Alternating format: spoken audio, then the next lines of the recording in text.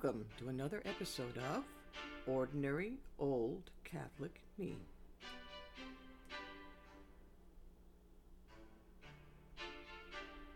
I guess I might owe an apology in a sense, in that I realize that a lot of episodes of this podcast lately, of Ordinary Old Catholic Me, have been a little bit like Debbie Downer, or complaining Catholic instead of ordinary Catholic, ordinary complaining Catholic, or kooky Catholic with foil on head. But I guess the whole point of doing this is to talk about what I see, what is affecting me, which I'm assuming at some level is affecting others. I mean, I have to name it that what's going on around us, around me, is very scary. I could ignore it by just closing the door and living my life without any attention to the details around me, the cosmic ones, the national ones, the international ones. But that would defeat the whole purpose of the podcast, to talk about what an ordinary Catholic is seeing and feeling and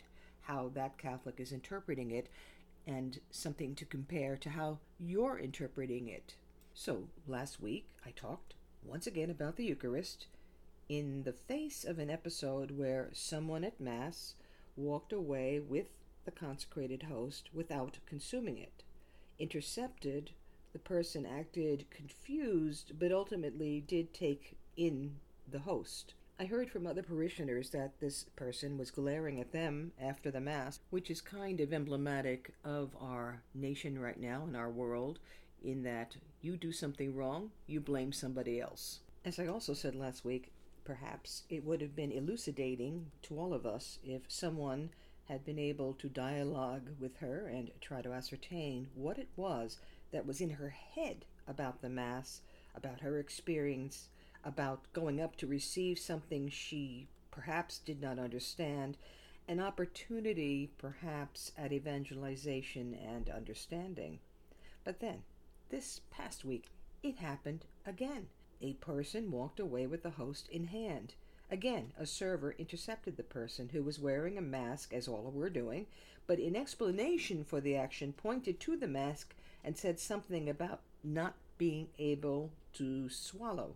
Okay, then why take communion at all? Another parishioner retrieved the host, and the server consumed our Lord. Apparently, I was told, this type of activity has become common, though I have to say I hadn't seen it that much myself. And it reminded me that this time, in the secular world and in the world of Catholicism and every religion, as I said, it's very, very scary. My Star Trek interests always provide me with a visual for what all of us are experiencing, in particular in the last several years. In the original series, there was an episode called Mirror, Mirror, where the main cast, the good, stalwart members of the Federation, are swept into a parallel universe where everything is power and violence and the subjugation of others. Everything looks the same, but the attitudes and motivations of people physically exactly like themselves are cruel and distorted. There are days that I feel like subsequent characters in the series who are being pulled into all sorts of cosmic dangers, hanging on to some rafter in a room in which they and the air are being sucked out. Or, in biblical terms, I'm feeling the pressing shadow of powers and principalities letting loose on all of us. The initial question is, why would anyone come to a church and engage in a profane act? One answer is that the person doesn't realize that it's a profane act. Okay, but would you walk into someone's house as a guest and begin treating the objects of their home disrespectfully? Would not basic rules of reverence for the social construct prevail? You and I have been to the places of worship of other faiths, and have we not recognized the need to give deference to their ways of ritual and not to give any scandal to ourselves or others, just as a matter of polite society? I've been to Buddhist temples and to synagogues and to other Christian denomination churches. I'm there, I watch, I listen, but I never intrude because I understand that I have not given assent to these particular rituals. I would never go to someone's house and seeing a very comfortable couch, take off my shoes and hop on the couch and request a refreshing drink without an invitation from the owner of the house. It seems that it doesn't take sophisticated catechesis, or require it, for someone to demonstrate the most basic of civility. So, while I can't necessarily attribute malevolence to someone who takes the host without belief or even confusion, I do quibble with the idea that the person thinks he or she has a right to everything which his or her desire or feeling prompts, and the blissful idea that the other is required to allow them to do exactly what they want. At best, the attitude represents a lack of boundaries. In every place there are, or there have been, as part of the problem, it's that the very idea of this is going the way of the dodo bird. There have been rules of behavior. You learn the rules, you assent to them, and then you abide by them. If you don't like to do that, then you leave peacefully. But now the attitude is change everything you do because I want it. But of course, that's why we have had rules, because there are also the malevolent among us. And without the rules, the malevolent have free rein. And those rules have to be consistent, applied in all cases, and based on something independent of how you and I feel. So, there are, in the receipt of communion at a Catholic church, two overarching rules.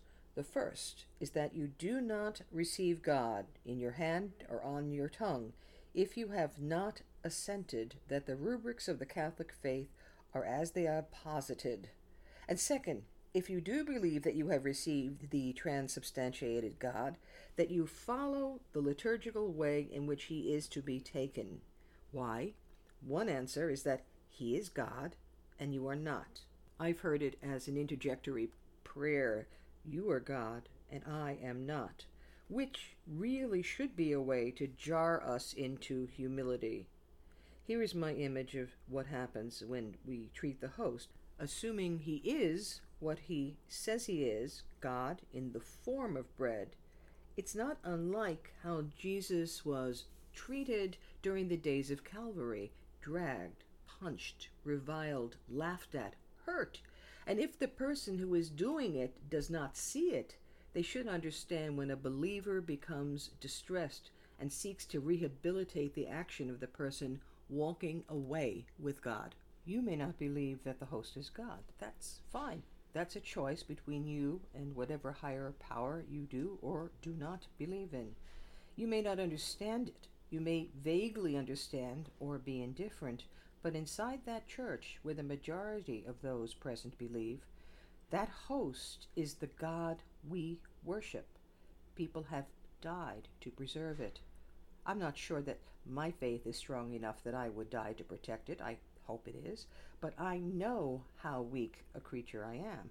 God doesn't need my protection, but he does deserve, by virtue of being God, my reverence, my praise, my obedience, and my complete service unto death. That's a reason that when people tell me that religion generally, and this religion in particular, is simply a way to comfort ourselves, the opium of the people, something the progenitors of communism said, like Marx, well, it's kind of a laugh. If you or I, who are Catholic, actually abide by the easiest of the dogmas and doctrines of the faith, we are truly carrying the cross as our Lord did.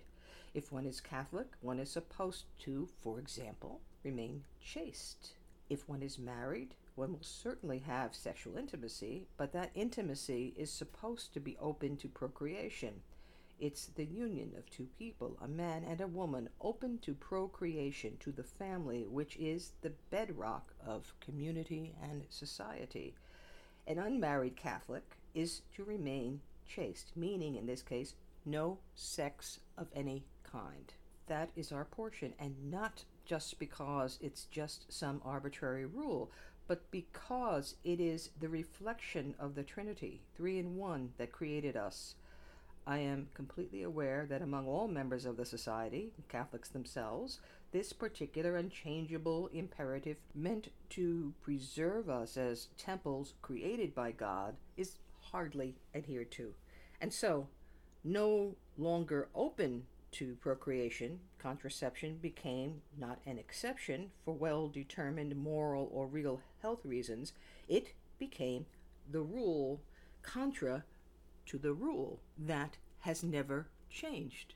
I don't want to give the impression that I have some magic ability to adhere to the rules, but if I am within the faith, then the goal is for me to adhere because I see it in a larger perspective, in the context of the fall, in reparation for the fall, and in trying to achieve a unity with God, the God that I say I believe in. I recently saw one of the many Fulton Sheen Life is Worth Living programs, and one in which he was talking about hell, but not the cosmic hell, but the hell we create when we replace our authentic selves with this phantom self that, as he said, it's not quite a quote, must be serviced all the time, nourished, for example, not by responsibility, but by, for example, government. I like this image that he offered, which is that everyone is running to an abyss, and those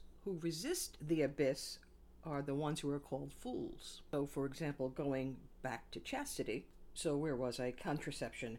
So contraception becomes not the exception, it becomes the rule. And then the line beyond one which did not go moved, and abortion became not rare, as was promised by making it legal, but just another method of contraception, a god, small g, of the self.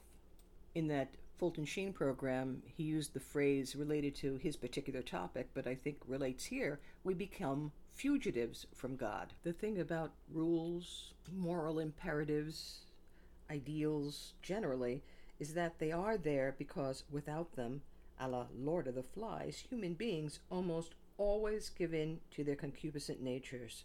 That is the result of the fall. Even children, because Lord of the Flies is about children.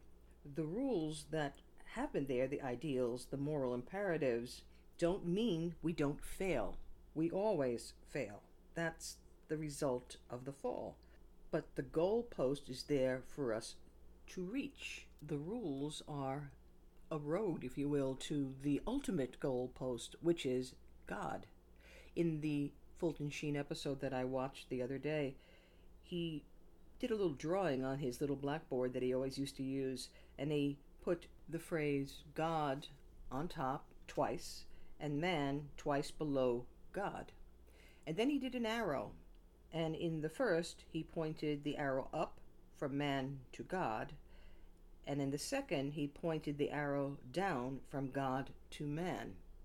And he said that what man tries to do is pull himself by his own bootstraps to what God is, to God, what he perceives as God, I guess. But in fact, that's not the foundation. It's God bringing himself to man for us to hang on to be our platform, to be our, I don't know, no, he didn't say this, our ultimate ideal. When we fail to hold on to the truths of God, we Catholics have confession.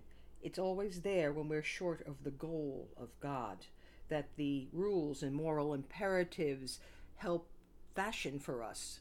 But in the case of, chastity, when we eradicate the goalpost or move it constantly, sex before marriage becomes abortion is a good. And we have children sacrificed to the God of the self with nice words to cover the blood and guts reality of the evil. The society agreed, and many Catholics agreed, despite the still extant moral imperatives of the Church that sex outside marriage is the norm, a good, and that ultimate different kinds of variety become the spice of life. So going back to when someone says, oh, Catholicism or all religions are the opium of the people, well, if you are a person in the Catholic faith who's trying to live out chastity, you are living the life of the cross with the ultimate hope and true goal of union with God at the end. When religious people say that this is what we are made for, that this is why Jesus came, died, and was resurrected, to restore God's relationship with fallen men. I understand that people laugh, but are you going to tell me that the goalpost hasn't moved in this society to an ultimate destructive end in pretty much any arena that you can imagine? If I were to say that polyamory, intimate relations among multiple partners at once, is a norm, would you say that I am incorrect? Multiple love? Love is love? It is considered ethical in our society. There is even a flag for polyamory. The goalpost moves again. How does this happen? And within the faith, does it become acceptable? It begins with a few people saying that what they are doing offends no norms. It's a preference that others have no right to interdict. I'm doing my thing. I'm not hurting anyone. But we're not looking at the long game, that perhaps the very structure of civil society might be destroyed if the outer limits of my desire are allowed free rein. And the reason we don't take that long view is a concern not to offend, to hurt the feelings of the other. We all want to be tolerant, and so allow the person to do his or her thing. Then the advertising campaign begins. Tolerance is no longer sufficient, with the norms of the society remaining intact. And the norms of the faith, the very simple in form, though not simple in action, no sex outside marriage, becomes a target. Every one of us, religious or non-religious, would say, I think, that there are certain things beyond which we ought not go. Without a main rule, your line in the sand and mine varies, and no one has a right to challenge the other. So here's an example that has quietly been percolating for quite some time. I'm going to guess that most everyone would say, oh no, that's wrong. But do you know, for example, that there's a movement to destigmatize pedophilia? Oh, don't be ridiculous, you might say. Well, take a look at a USA Today article in 2022. Look at the DSM-5 definition of the disorder and the debate over it. A year or so ago, when some pundits, albeit conservative ones, said that the progressive thinkers were trying to advocate that men give birth, people laughed at those pundits. But isn't that what we're being told now, and we're not really allowed, or we're made to feel uncomfortable about noting the incongruity and the distortion of basic biology? Are you going to tell me that there aren't people advocating for legal exceptions to what is considered pedophilia, ethophilia, the attraction to someone 15 to 19, or hebephilia, an interest in early adolescence, 11 to 14? Of course there are. The words have begun to change, like the word destigmatizing, or using this phrase, minor attracted.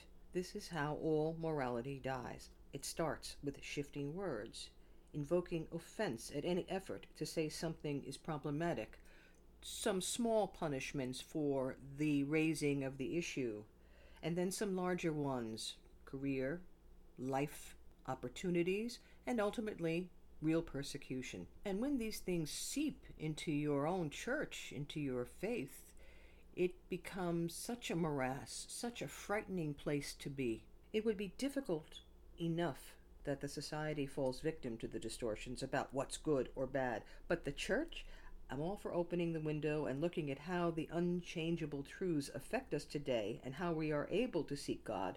But this window opened and everything solid has been made into a bog. So you say, what the heck? She started with the attitude toward communion in the hand and ended with the ills of the society writ large. Well, actually, how one handles God when receiving communion is way bigger than all the secular issues. But the point is that everything we as a church has done in small things has led to the breakdown of someone taking the host away and everything else that is currently ailing in this society. Every society that has gone in these directions has died. What of the church? People dress as if they're going to the beach or a nightclub. I'm not exempting myself. I've never dressed like I was going to the beach or a nightclub, but, I dress casually. We wear shirts advocating all sorts of problematic messages. We saunter up to the priest. We talk during Mass. We have to reorient ourselves as Catholics if we are going to bring truth to the society in which we live. What we are seeing in the world and in the church is an example, to me, of the secular broken windows theory. I remember how this began. In New York, where I used to live and work in the 1970s, you would ride the elevated train, and all along the way, you'd notice buildings. Some were still occupied, others were abandoned, where all or many of the windows were broken.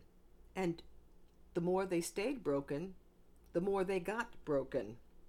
This was also when the trains themselves were covered in graffiti, and we were told that, really, this is art, people expressing themselves. Then in 1982, a couple of guys wrote an article about it, James Wilson and George Killing. If you allow this somewhat small disorder, then bigger disorder occurs. Once social, and in this case we are also talking about moral and religious controls, are minimized, then a pattern begins of more disorder and more disregard of the rules. You can't deny that that's happening in many of our cities. People going into stores and taking hundreds or thousands of dollars of stuff that doesn't belong to them, and everyone just allows it. Or making it easier for someone to be a crack addict by making it more hygienic with government funds. And as much as any of us identifies or worries or cares about the homeless, there are streets where there used to be one tent, one person, and now there are 20 or 30 people on a sidewalk in the middle of filth. Human beings living in filth, and no one is allowed to speak. We don't like to hear, either as Catholics or citizens of any nation, that we were created good but inclined toward evil, toward disorder. Not liking to hear it is not the same thing as it not being true. The goal of life is not to avoid hurting feelings, and yet, in all these things we are slipping into, in the church and outside of it, that seems to be our only object. So, in the church, we allow someone to receive communion, to receive God, even when they don't believe that it is God or care. And who does this serve? God? Certainly not. Ourselves? The acquisition of grace? Nope. The fact is, inside or outside of the church, we need rules or the wheels come off the wagon, as they clearly have in every aspect of life. In that program of Bishop Sheen's, he said, what differentiates the good man from the bad man in the terrible situations, like, for example, in a concentration camp or in any horrible circumstance where there would be the desire to hurt the other in order to save oneself, is that the good person cooperates with God in all things. The bad person does not. And we have to be prepared to be able to do that. When faithful Catholics raise the idea of apocalypse or Fatima or any of the miracle prophecies, the knowing laugh. The knowing laughed at Sodom and Gomorrah. They laughed just before the flood. What's going on is scary because we're repeating human history yet again in our narcissism. And while we deny the existence or power of the devil, a created creature whom God will defeat, we condemn ourselves as individuals if we do not decide where we stand. It is critical in this battle that I know, that you as a Catholic know, and that those who approach the Mass know that the host is God, because we need the grace in order to survive the battle and not to find ourselves on the wrong side of heaven, which, by the way, is eternal hell. Someone might think I'm crazy. Okay. My obligation is to save my soul, and if I can tell others how important that is, help save theirs. We each make our own decisions, and we live and we die with them. And so ends another episode of Ordinary Old Catholic Me. I'm having a thought that was generated by discussion at dinner I had with some friends, one of whom is an ex-Catholic. I don't use the word lapsed because I think he uses the word ex. And he was joking that, would I have someone like him on the program to talk about his experience of the faith, which of course led him to leave the faith. So I'm thinking about it, and I'm wondering whether he will do it if I actually ask him. So what do you think? Should I have someone who no longer believes on the program? Someone with the same background that I have? Let me know. Talk to you next week.